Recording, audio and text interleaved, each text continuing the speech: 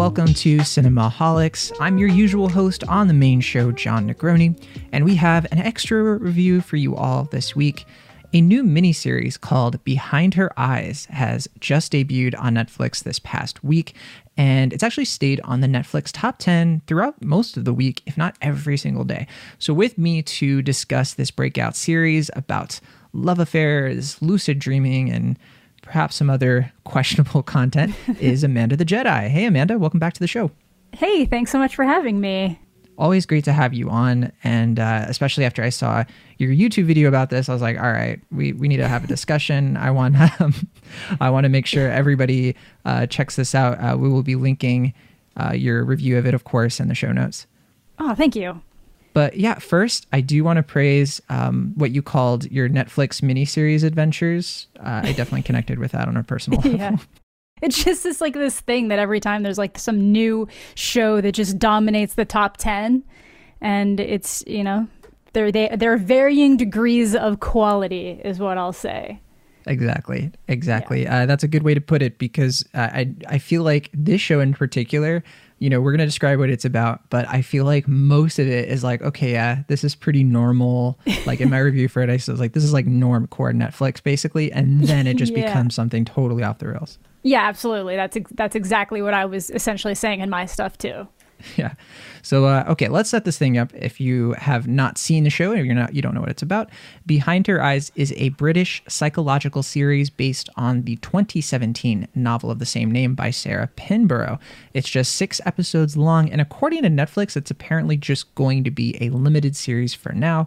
But I have to say, after watching it myself, I definitely am starting to wonder if Netflix might expand the series because of the success. Who knows?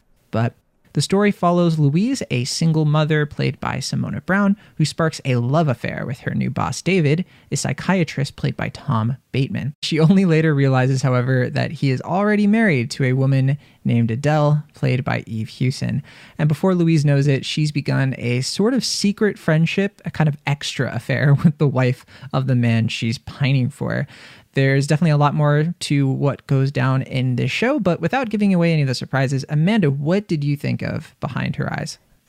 Just kind of what we said. I do think you liked this more than me. I just felt like this was such the normal, run-of-the-mill, like, tantalizing thriller where it's trying to be like a little bit sexy until it gets like really, really weird and completely goes off the rails towards the end. But I personally felt that most of the characters were too shallow for me to like really get invested in what was going on.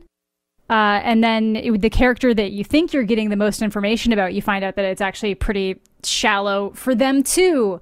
Yeah, I don't know. I think normie core Netflix was probably the best way to describe it. This feels like something that is like one step above network television, which always tends to be a little bit more palatable to a larger audience. So for some people, that's going to be great. I'm not saying like if you like this, you're bad. I'm just saying that like some people are going to resonate with it a lot more than I did.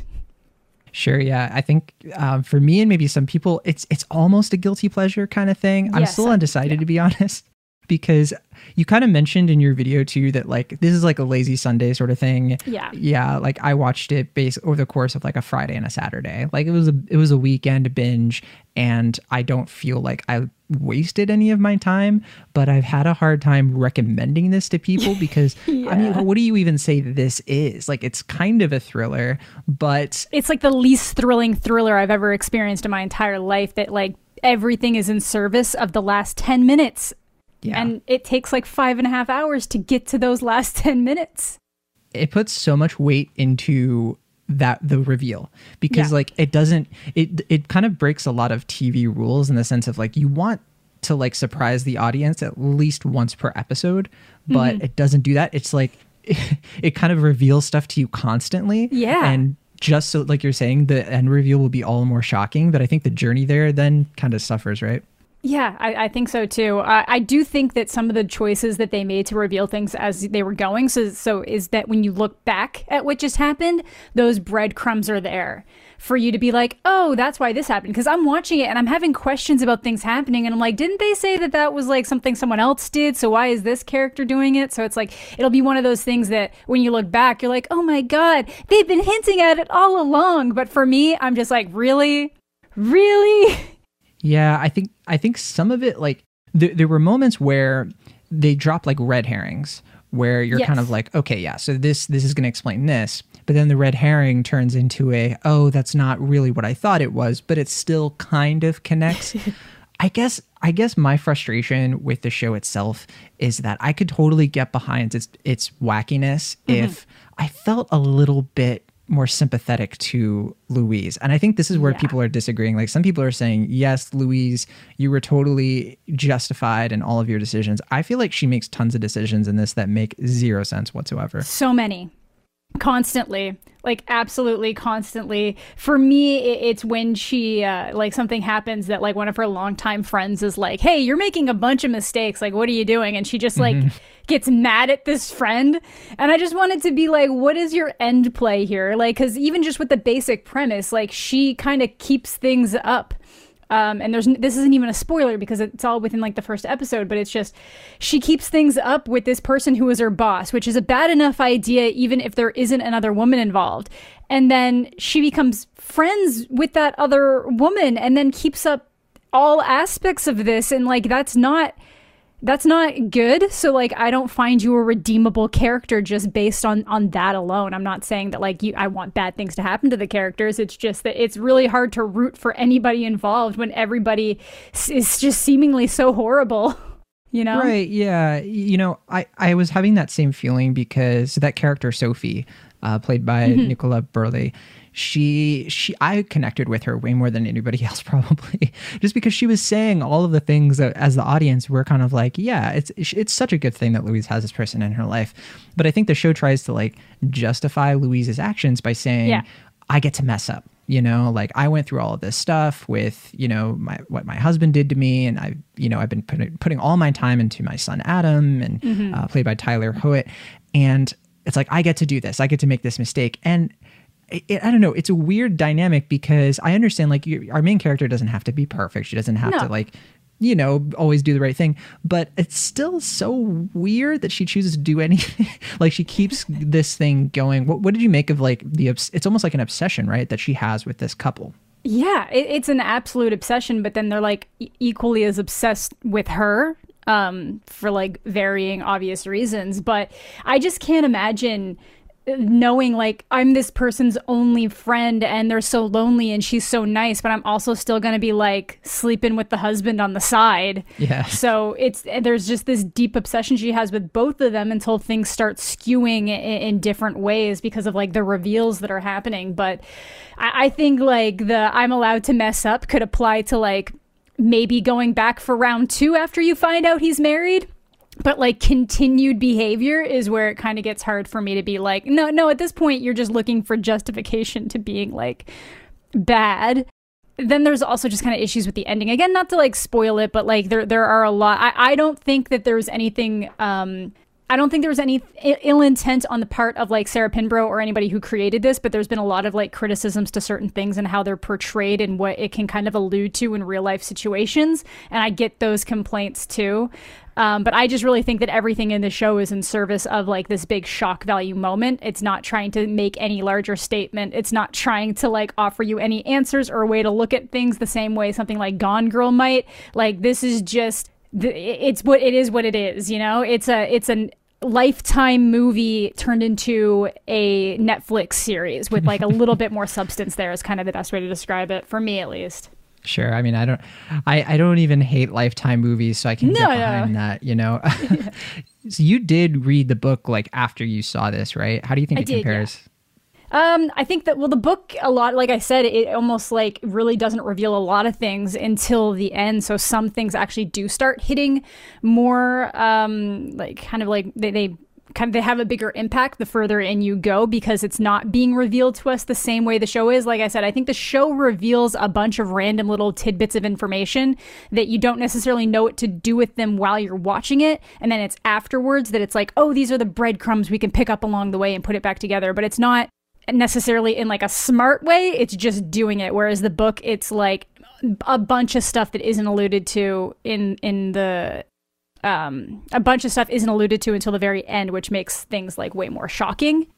But yeah, I like the book. I think that if you enjoyed the show, or at least had like some kind of interest in the show, the book would definitely be worth the read if you like to read. Yeah, I think it's probably better than rewatching the show, because I had some questions. I was like, well, why did she do this? Why did this happen? And I was like, I'd have to rewatch the show, which I don't want to do, honestly. Yeah. And it's not even that it's not entertaining. I honestly, it really does fit the bill as something to kind of binge, because it does have like curiosity about it, and I want to see what happens next. My main takeaway, or like my main drawback, was that my imagination was coming up with better reasons and better ideas of like, it sets this whole thing up with Adele of like, what did she do? Why? What brought them to this place? And when it's ultimately revealed, it's like kind of a letdown. Yeah, it's a little bit more intense in the book, but yeah, just based on the nature of my content, I usually end up watching these shows at least 1.5 times. Like sometimes I'll be skipping around things just to go back through certain pieces, just to make sure that I have all my ducks in a row and make sure that I'm not remembering something wrong, just the way that I do my content.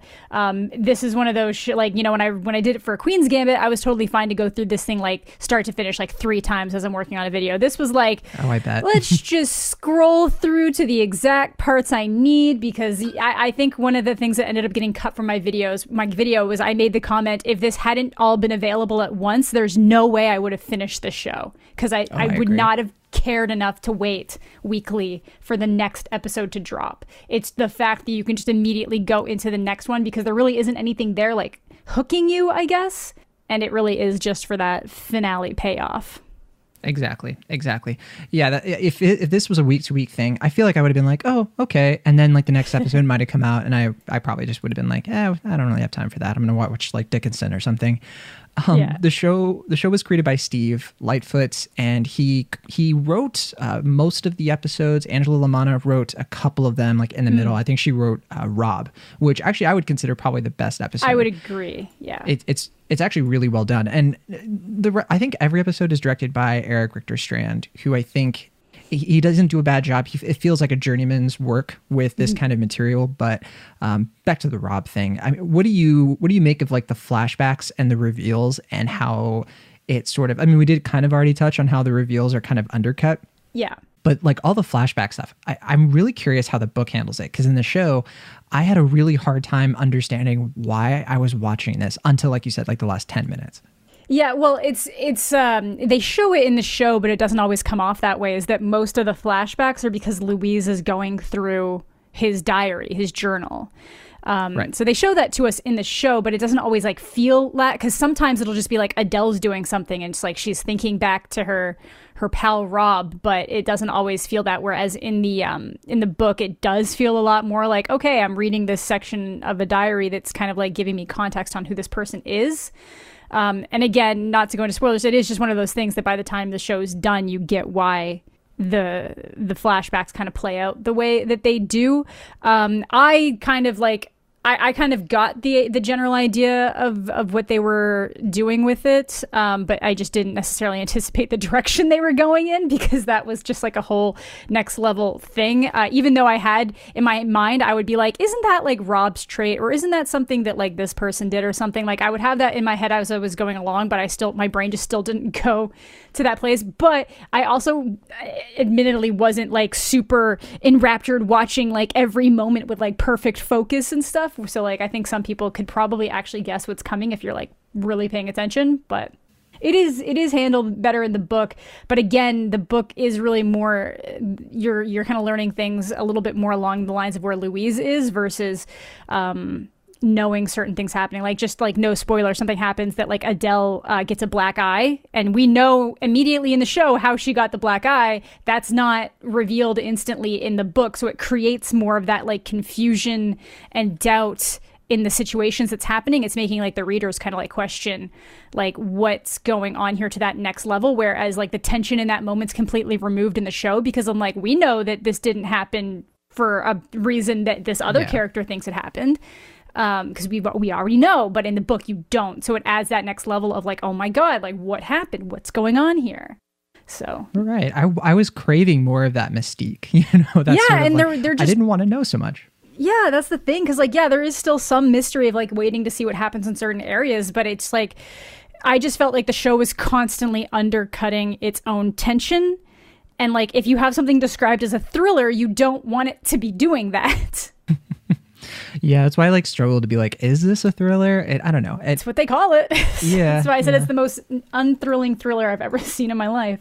Yeah, it was some very strange world building and things like related to like all the night terrors and the lucid dreaming stuff that I genuinely, I said in my review, it makes Soul look like a documentary, just in terms of how bonkers it is. I think its bonkersness too is just goes into the fact that like it opens so many questions of like, I again won't say anything too specific here, but like if you could do these things, why would you use it for this? Like, this opens the floodgates of like the human realms of capability, and it's on this like trash TV show. It's kind of sad. That's the way of the world, though, isn't it? Like it's always just gonna go for that lowest thing, always. that is the human experience. Yeah. So for some reason, though, you know, I'm looking at the Rotten Tomato score here, and it's not great.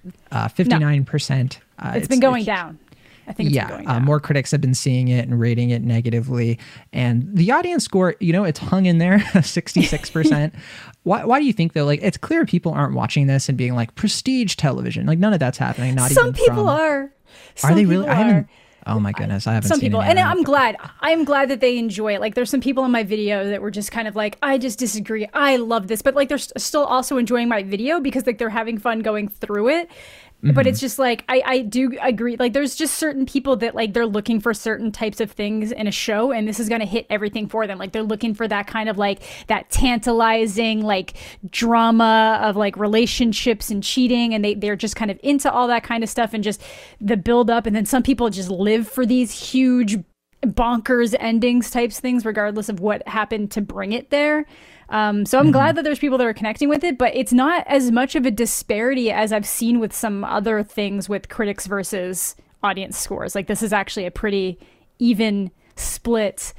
I just think that people watch all sorts of stuff. People like things that are bad just because it's easy to watch and it's enjoyable. And I think that this falls under that. It's one of those things. It's like, it's not so simple that you feel like stupid for watching it, but it's not so complicated that it feels like too much of like a mind. It's not like watching Devs. It's just like, you know, you're sitting and you're watching this, and it's gonna hold your hand a little bit while it's still giving you mysteries where you can be like, aha, I knew something was gonna happen with that. Yeah. So yeah, exactly. It's not pretentious. Yeah. And I think that's the thing, because you're totally right. I know people are connecting with it.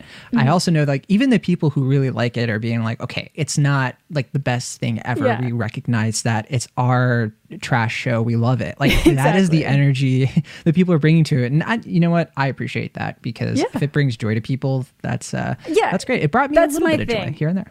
There you go. Yeah, like I like all sorts of stuff that I know that like critically probably isn't that great. Like on Letterboxd, I have Twilight ranked at, I have it 5 stars, 5-star rating for Twilight, because it brings me that kind of joy. So if this show brings you that kind of show, that's great. There are areas that you can critique, but for the most part, if you enjoy it, like there's nothing wrong with that. It's like people who watch The Bachelor and The Bachelorette, like, you know, they're just having fun. They're just vibing.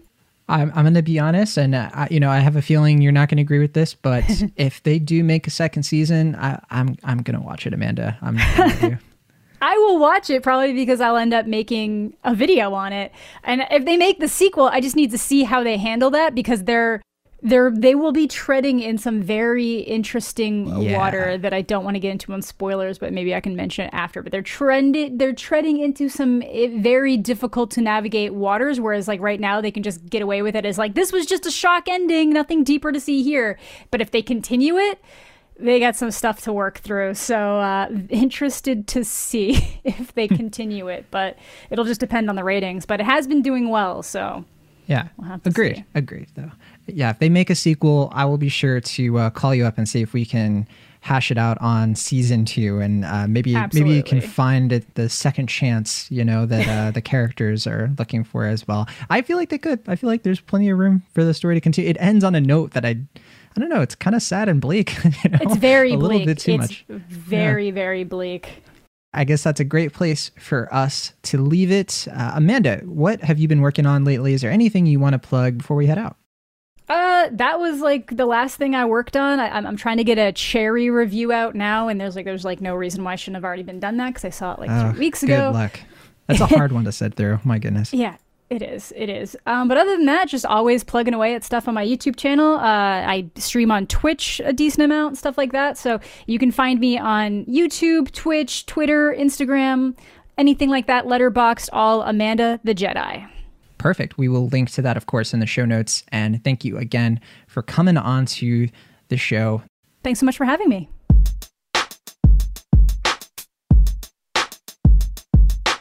Thank you so much for listening to our show. Be sure to subscribe to Cinemaholics on your favorite podcast app of choice or find us on YouTube. See you all next time.